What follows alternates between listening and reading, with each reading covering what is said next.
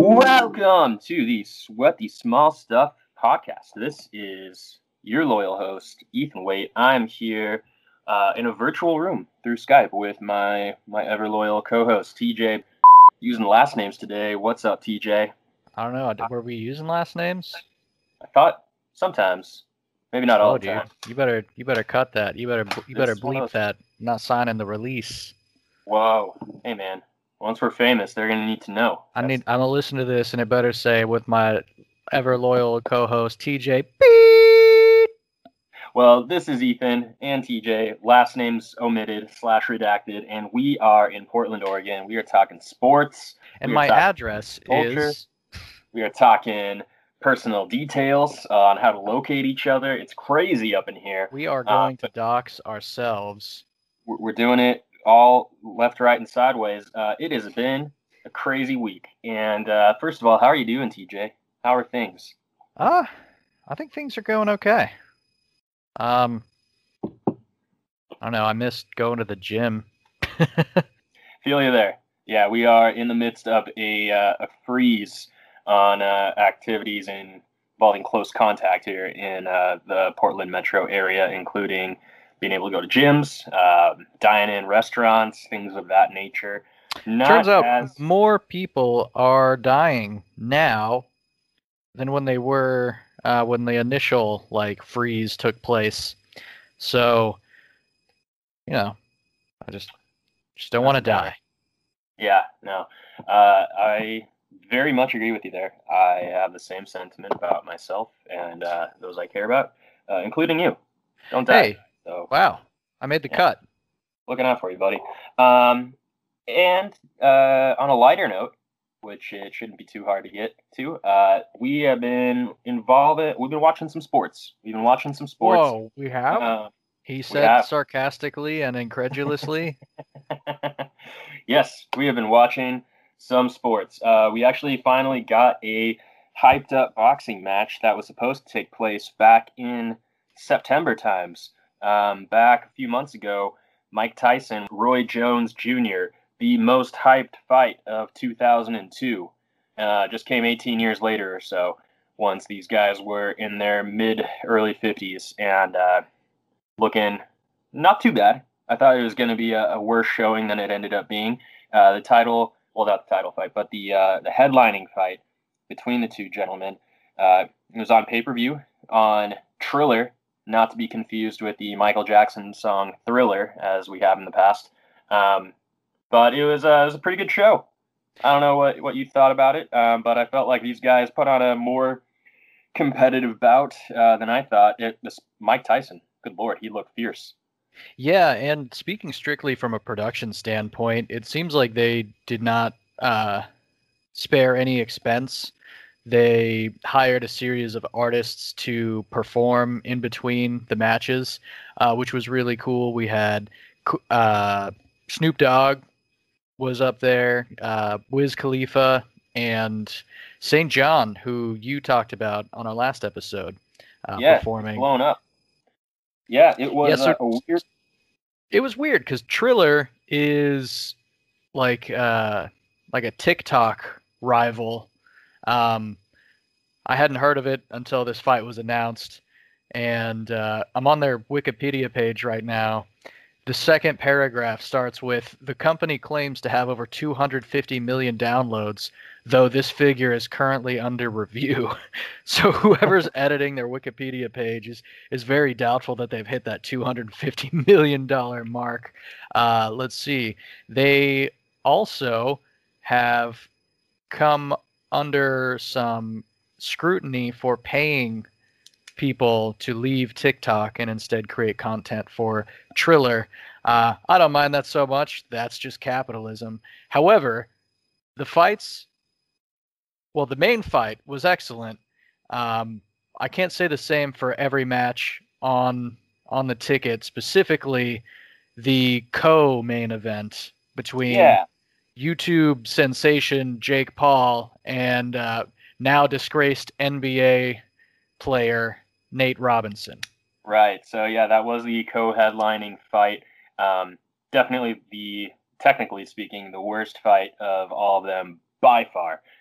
Can't stress that enough. There are actually a couple other fights that occurred before it that were very competitive, and I think any casual boxing fan that joined in was very pleased to watch them.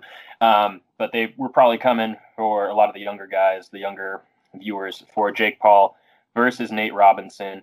And that was a very odd fight where it seemed like YouTube star / former Disney Channel actor Jake Paul actually trained, and it seemed like he actually. This isn't his first. This is Jake Paul's second fight, so he's been training for has a more while. experience. Yeah, than Nate he's Robinson. actually been in a ring before.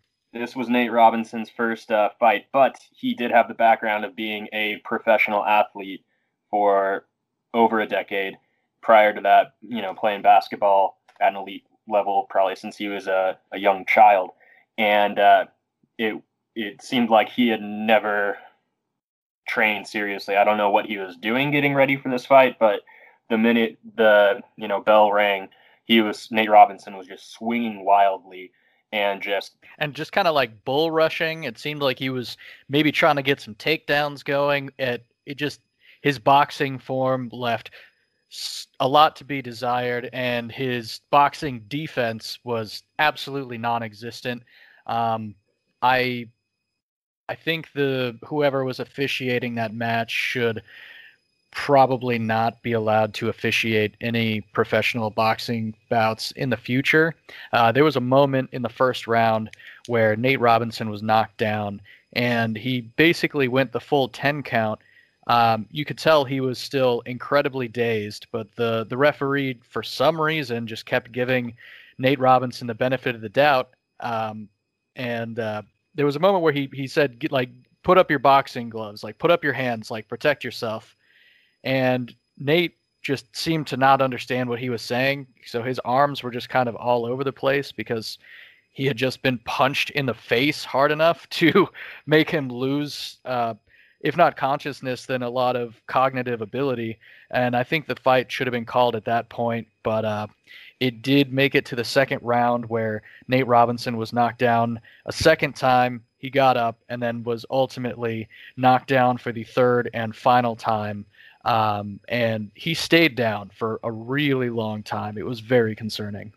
Yeah, Jake Paul threw 8 punches, knocked Nate Robinson down 3 times. That second knockdown, I think the fight should have been called right there. He was grabbing the back of his head after it, even though he got punched in the temple. Just seemed like he was dazed and concussed and not able to fight anymore. But the Triller referees let the fight keep going. I think that is going to be the lasting criticism of Triller as a boxing pay-per-view platform.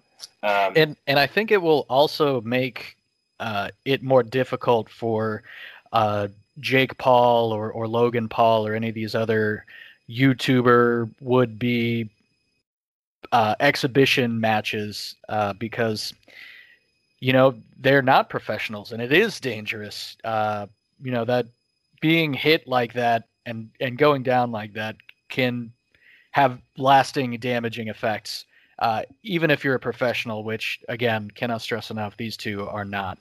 To make matters worse, Jake Paul then immediately called out Canelo Alvarez and then immediately pivoted to trying to promote a rap album he said he was coming out with.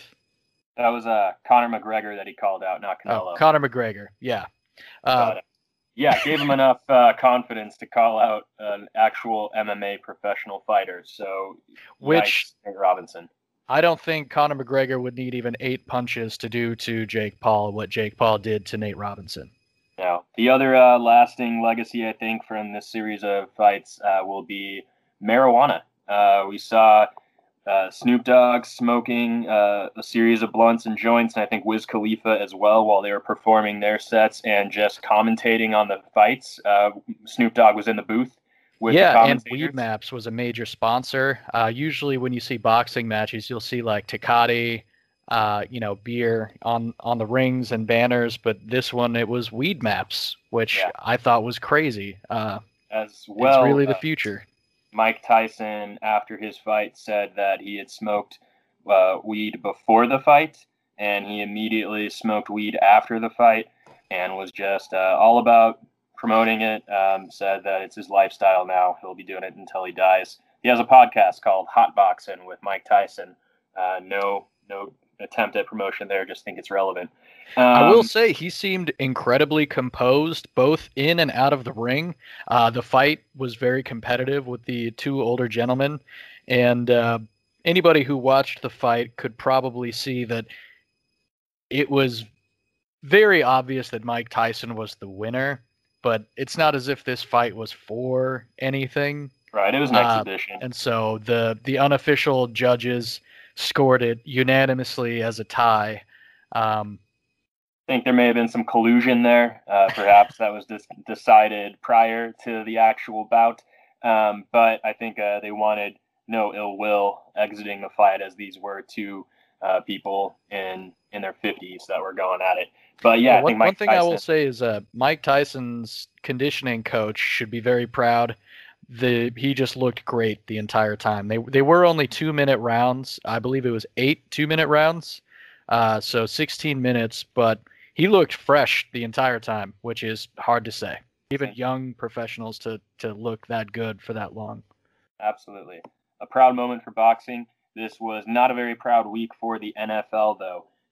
There has been a lot of COVID impacting the NFL in a variety of different ways, with some games being postponed and perhaps even being canceled. Right now, we don't really know if the Steelers-Ravens game that was supposed to occur on Thanksgiving night will be played, but they are attempting to push it to Wednesday.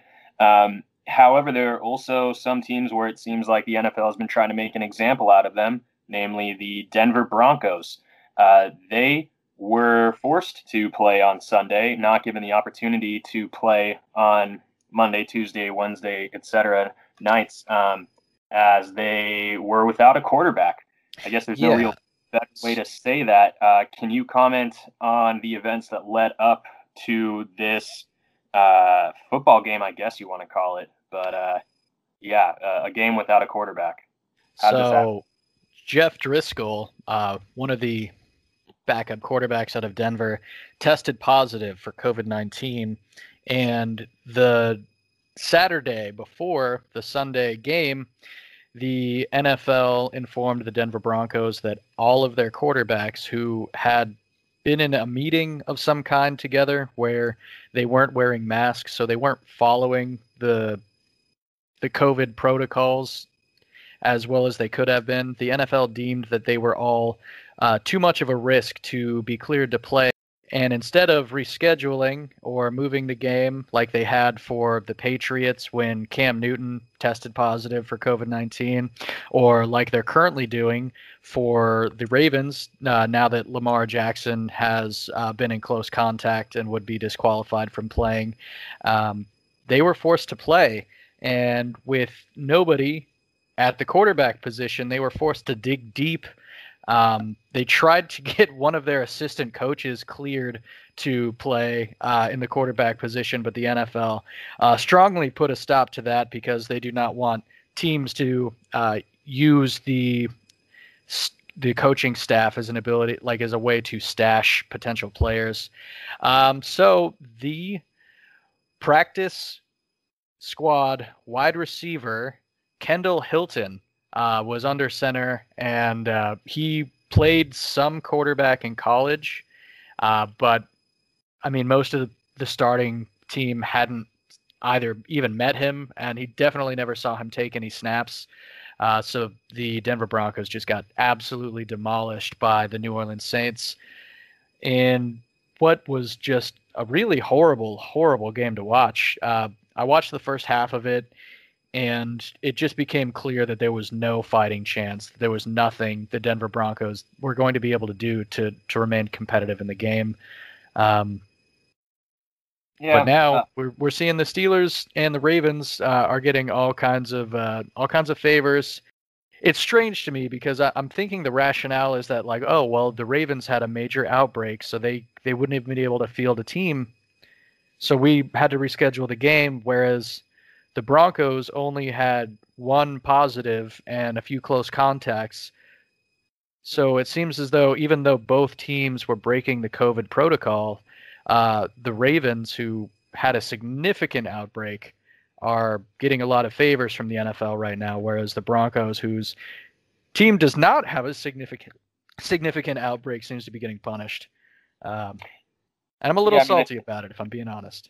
I think there's a lot to be said about which teams were in play here. The Broncos, they're not in the playoff hunt at all. They are not a team that's bringing in a ton of viewers every week like Lamar Jackson and the Ravens are. And I think that it was a safer team to just try to make an example out of.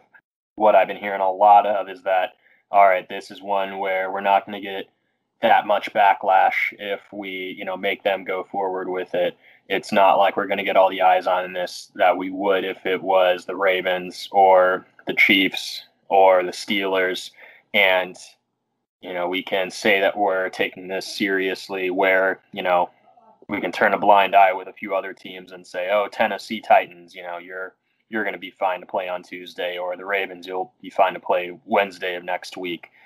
Hey, I don't know. It's unfortunate because Denver had to essentially give up their bye week earlier in the season because of the COVID outbreak in New England, and you're right. It does seem like they are making an example, which I don't think would be a particularly bad thing. I think all teams need to take the protocols seriously, but I don't think there's a lot of transparency on behalf of the NFL. Like, what are their COVID protocols? Does anybody actually know? Everyone's flying by the seat of their pants this year. And there's no way to handle a pandemic. No, and I think the NFL is just terrified of losing any profit or extending, to a week 18, at all possible. Otherwise, in the NFL, the Detroit Lions have parted ways with both their coach and general manager. The Lions are out of the playoff hunt. They are at the bottom of the NFC North. I think they have 4 wins right now. Matt Patricia had been there for a few years. He was a disciple of Bill Belichick, but doesn't seem like they could ever get anything going, and they seem like they've been wasting the back end of Matt Stafford's prime out in Detroit. So we will see what happens there. I think this is the 3rd NFL head coach fired this year. And it seems quite odd that Adam Gase with the New York Jets still has a job as the Jets move on to 0 wins, 10 losses. So just something to point out there. Another coach getting axed, and it is not the glaring worst coach in the NFL. And it kind of makes you wonder if out in New York City they are scared of firing Adam Gase, because if they do, maybe they'll actually win a game or two and not get the number 1 pick to secure Trevor Lawrence. So yeah, at this point, why fire him? Let him do what he's doing, and then reevaluate once you get the new best guy. Matt Patricia was the head coach of the Detroit Lions from starting in 2018. His career head coaching record is 13, 29, and 1. Not good great stats. No. Pretty bad. I get why they fired him. I'm only upset about it because I am a Green Bay Packers fan, and this can only mean that the Lions will be more competitive going into next year. So, sucks for the Green Bay Packers and the other teams in the NFC North that things might get a little bit tighter, but good for the overall league. Yeah, and Matt Patricia is probably going to end up with a nice job somewhere in the league. He's formerly the safeties coach and then defensive coordinator for the New England Patriots from 2011 to 2017, just prior to taking over in Detroit. Yeah, I'm sure he'll find a landing spot somewhere. He won't go unemployed if he doesn't want to. That's our NFL news. Otherwise, touch on some soccer. Diego Maradona, he has passed away. The legend, probably the second best known soccer player besides Pele in modern history, passed away at age 80. He had a documentary that came out about him on HBO last year that I think I might have recommended in our old podcast series way back in the day. And definitely worth checking out. The man had a crazy life playing out in Europe. And it seemed like he was involved with like the Italian mafia back in the day. Definitely involved in like some maybe drug cartel stuff, like not involved in the cartels, but like associated with guys in the cartels. Check out that like documentary. But this guy was a absolute legend on the pitch as well. He was, let's see, FIFA Player of the 20th Century Award winner. He was involved in a lot of World Cups back in the 80s. I think was involved on the FIFA World Cup All-Star team in 1986 and 1990. And yeah, he was named to the FIFA World Cup All-Time team in 1994. Rest in peace, Diego. Otherwise, R.I.P. MLS tournament is here. This is not the MLS's back tournament. That is past. But this is the MLS was back, and now it's back again under old naming conventions. Yeah, it's the postseason. Postseason tournament is here. We are here to crown a champion. Last time we talked, I think the Philadelphia team, they took the regular season championship award. So this is actually for a real trophy, which comes from actually squaring off in a final setting. Right now, we are in the semifinals.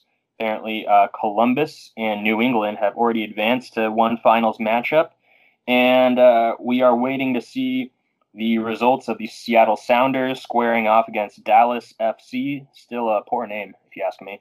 And actually, Portland tied the football club out of Dallas in their matchup on the 22nd. Unfortunate that Portland did not get to advance from that one. Seems that Dallas was named the victor in the end, and yeah, I don't know. I mean, Seattle is our rivals to the north, but I wouldn't mind seeing the guys that took us out get taken out. So whoever wins that matchup, perhaps we'll be rooting for who they play next. The other teams that are squaring off to make it to advance to the finals are Sporting Kansas City, and they are matching up against Minnesota to determine what two teams will go to that other finals match. So we are down to just the last 6 teams here, essentially. 2 have already advanced to the finals. The other 4 are scrapping away to see who can go to the other finals matchup, to see who will eventually get to the championship game. So if you're able to follow all of that logic, get hyped and tune into some soccer. All right. Well, Or die trying. Or die trying. I think that is all of our regular sports coverage. So we are going to move now into some special edition Gonzaga hype up talk with none other than my own personal brother, Sean Wade. Your own personal brother. My personal brother. For some reason, I in my head, I'm thinking of that, like, your own personal Jesus. You know what I mean? Reach out. He's not that. Your own. But he's a pretty good guy. He has been a Gonzaga basketball fan for as long as I've been alive, I think. I mean, the dude just kind of came out repping the old Gonzaga colors. And I'm excited to chat with him. Gonzaga is coming into this year with a very hyped up team. And let's see what he has to say. What's up, man? Somebody. Fellas, what's up? Hey. Hello. All right, this worked. Hell yeah. Hell I'm gonna go yeah. dark for a minute to hold up. How you doing, man? How's it going up there in Seattle? Oh, it's all right, man. It's cold today, but it's good. It's good. Yeah. Yeah, same right. as everywhere, I think, man. The whole world's the same. The whole world's the same. All right. Well, thanks for joining us on the Sweat the Small Stuff podcast. We are here to talk about some Gonzaga basketball. We're coming in hot this year, #1 ranking in the United States, and we've had a couple of games against some pretty high-powered teams in Kansas. That are they still ranked #6 overall? But it seems like we took them out pretty handily, as well as Auburn. And what's your takeaway? I mean, we got some strong recruits in Jalen Suggs, and we got some veteran leadership in Corey Kispert, as well as some other guys out there that are flashing some talent. But what what have you seen the last couple of games, and what are you looking forward to the rest of the season? Oh man, they're one. I didn't know we were recording already, so I guess I'll just like to say thanks for having me. I'm excited to join you guys. It's so cool. To answer your question, though, man, it was a lot of fun to watch Gonzaga this weekend. I guess it was probably Thursday and or Wednesday and Friday maybe, or Thursday and Saturday, but Thursday and Saturday. It was Thanksgiving Day treat. Yeah, Kansas, I don't know if they're still ranked sixth. I thought they were fifth, so it's probably a difference in different polls, but they're a tremendous team. They're always a tremendous team, and Gonzaga had their way with them almost the entire game. They took an early lead, held on to it with the exception of a few seconds that they lost the lead, I think, by 1 point for a very brief period of time, but they never looked like they weren't going to win that game or that it was even really that close. The Auburn game was kind of a bloodbath. I only caught the second half of that, the very end of the first half and the second half of that. So by the time I tuned in, it was smooth sailing for the Zags with that one. But from what I read, that was from the jump. So strong team. I like what we see. I think it's the best Gonzaga team to date. It looks scary good. Jalen Suggs in particular, I've seen him like just flash in some crazy dunks, and he just looks absolutely dominant for a freshman. And yeah, I'm absolutely stoked. Sorry for the cold intro into the recording. You're our first guest, so thank you for joining us. I think we're like 37 podcasts in, and you are our first guest. So thank you for joining. It's a tremendous honor. I do need to compliment TJ's facial hair because that looks incredible. Hey, thank you. Yeah, I think I called it terrifying last week. So yeah, I'm working from home. So I haven't had a haircut or a shave since July, so it's just kind of happening to me right now, and I'm not like meeting with clients or anything anymore, so I just letting it go, seeing what happens. Well, for the audience listening, I'll describe it as somewhat like Thor. I don't know. Maybe that's the best compliment he's gotten. George Clooney. Suck it, Clooney. You mentioned Jalen Suggs. I got to tell you, I've never seen like an 18-year-old look so much like a grown man. Yeah, he makes 18-year-old LeBron look young. The dude just has like the composure, the size, the leadership. Clearly, he doesn't look like, even when we've had some great young point guards that have to sort of assume that role, and Jalen looks even more composed than Williams Goss looked when he showed up. After a year at UW and then a redshirt year. He's been super impressive. Yeah, it seems like with these college guys, at least at Gonzaga, it takes them like a year or two to really find themselves and kind of embrace that leadership role because there's always so much of a veteran presence on the team. Guys don't typically, go 1 year and then out. They're usually there for, 3-4 years. So that's been very impressive. I was kind of wondering what the impacts of COVID-19 were going to have for college basketball as a whole. No fans in the stands. I know Gonzaga in particular, they're really reliant on the fan energy in the kennel. And I don't know, I feel like they pump themselves up with it. Doesn't seem like that's really factored into things here. They've been able to generate their own energy really easily. COVID did take out, though, one of the upcoming opponents, University of Tennessee. That game has been canceled because they've had a few positive tests on their team, it seems like. And so how does that work then? Is it like the offending team, the infected team, suffers a loss, or what's the deal? I think they just canceled it. I mean, it wasn't going to be like an in-conference game or anything, but it was a big deal for Gonzaga. I mean, they're they're in a smaller conference in the West Coast Conference, and their competition is a bit sparse in that conference. So they really rely on these non-conference games, being able to go outside and play against teams like Kansas in the early season. So I feel like that's the biggest impact there, is that they kind of lose part of that argument. That, hey, we have this big resume of teams that we played against. This year, maybe not as much as other years because Gonzaga is so strong. But I think as far as your question on how that factors into their record, I think they just pretend that it was never even scheduled.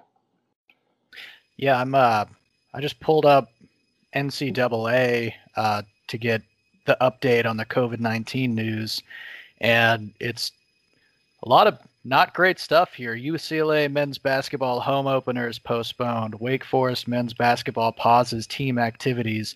Mountain West announces Boise State New Mexico series is postponed. Maryland Towson men's basketball game is canceled. Villanova announces men's basketball game against Hartford. Hey, that means a game is happening. So some good news for the Villanova men's game versus Hartford. I would chime in on a couple of points that you guys were making there.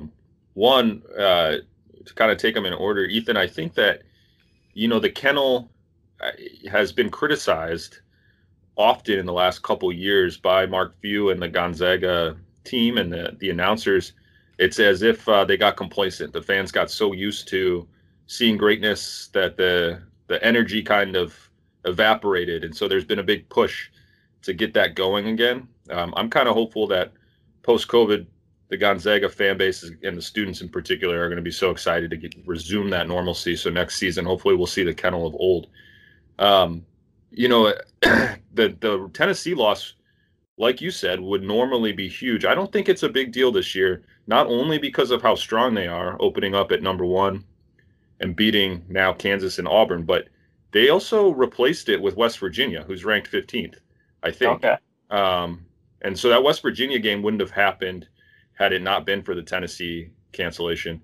So really, they did a great job of finding a pretty darn comparable component. I think Tennessee's a little stronger as far as the preseason expectations, but great job getting a Bob Huggins, well-coached West Virginia team on your resume is never going to hurt. I did read, I don't know if either of you ever follow the Slipper Still Fits, which is a really good blog on Gonzaga basketball. And one of their main contributors wrote in a recap of the Auburn game that there was at least one player on Gonzaga who was held off because of a positive test. It appears that was Julian Strother, who's a true freshman, one of the big 3 recruits that came in next to Jalen Suggs. And he wrote a really good piece about the game and then closed it out by saying the game should have never happened, that he thinks it was terrible that they played. Apparently Gonzaga did everything right. Like, they went through the protocols. They did what the NCAA and the state officials of where that game was being held expected. But that was a lot less strong than really should be in place. And who knows who's going to be exposed potentially as a result, right? If there was somebody who had caught it and then was asymptomatic on the team, or just was not yet exhibiting symptoms because the incubation time. So we'll see what the ramifications are of that, but it's disheartening to hear that there isn't a universal system in place that everybody's following. That is 100% true. Before we brought you in, TJ and I were talking about the NFL games that are currently being rescheduled or forced to go on, even with positive tests. Mm-hmm. And the lack of consistency in that league alone, not to mention across sports. And I've been very concerned with the college level with the supervision on 18, 19-year-old guys and what they're doing off the court and how realistic it is to expect them to stay isolated in a bubble themselves when they're young guys. Yeah, I mean it's one thing to have like a professional athlete and expect them to stay at home when they've got the means to support themselves and own a home and provide for themselves.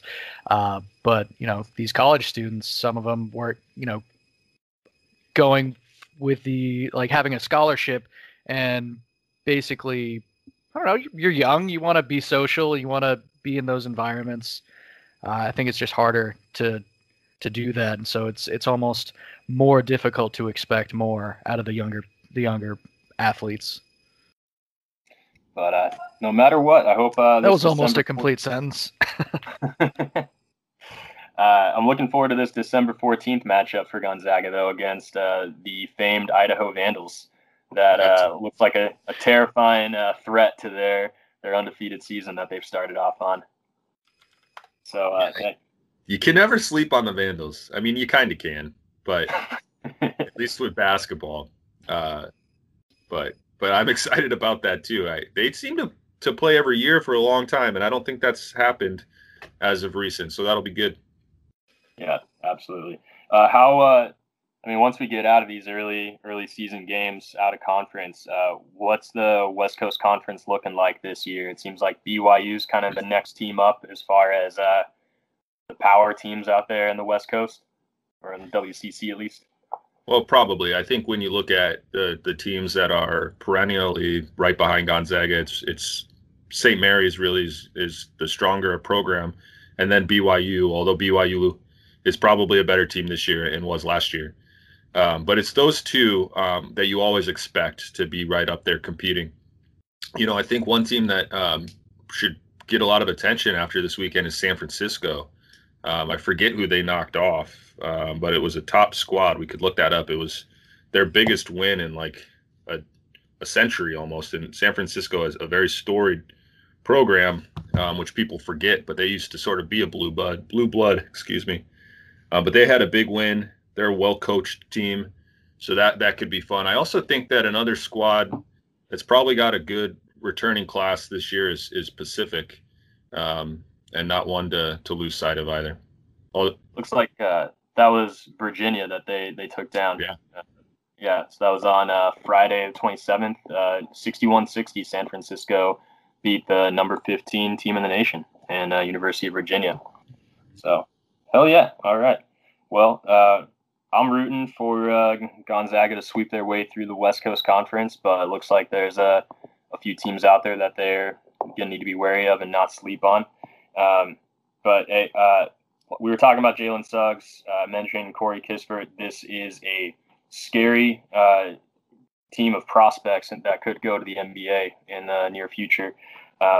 Looks like we got a North Idaho grown prospect as well, and Anton Watson from Coeur d'Alene, and he played at Gonzaga Prep High School just across the way in Spokane. But I've been rooting for him. He's coming back from an injury last year, I believe, that hampered him a bit.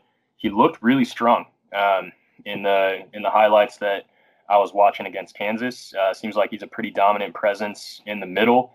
Are you pretty hyped on, aside from Suggs, who seems like the number one prospect to go into the NBA next year, which of these guys do you see a lot of potential for in the next level?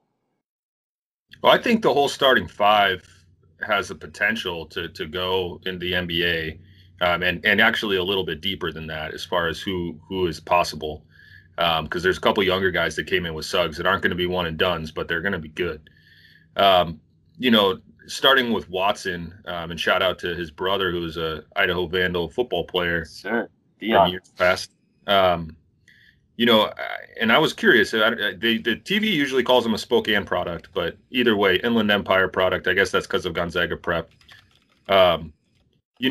He's someone I'm not quite sure about. I think he's going to be a really good Gonzaga player. He's clearly got the size and the athleticism to make it to the next level.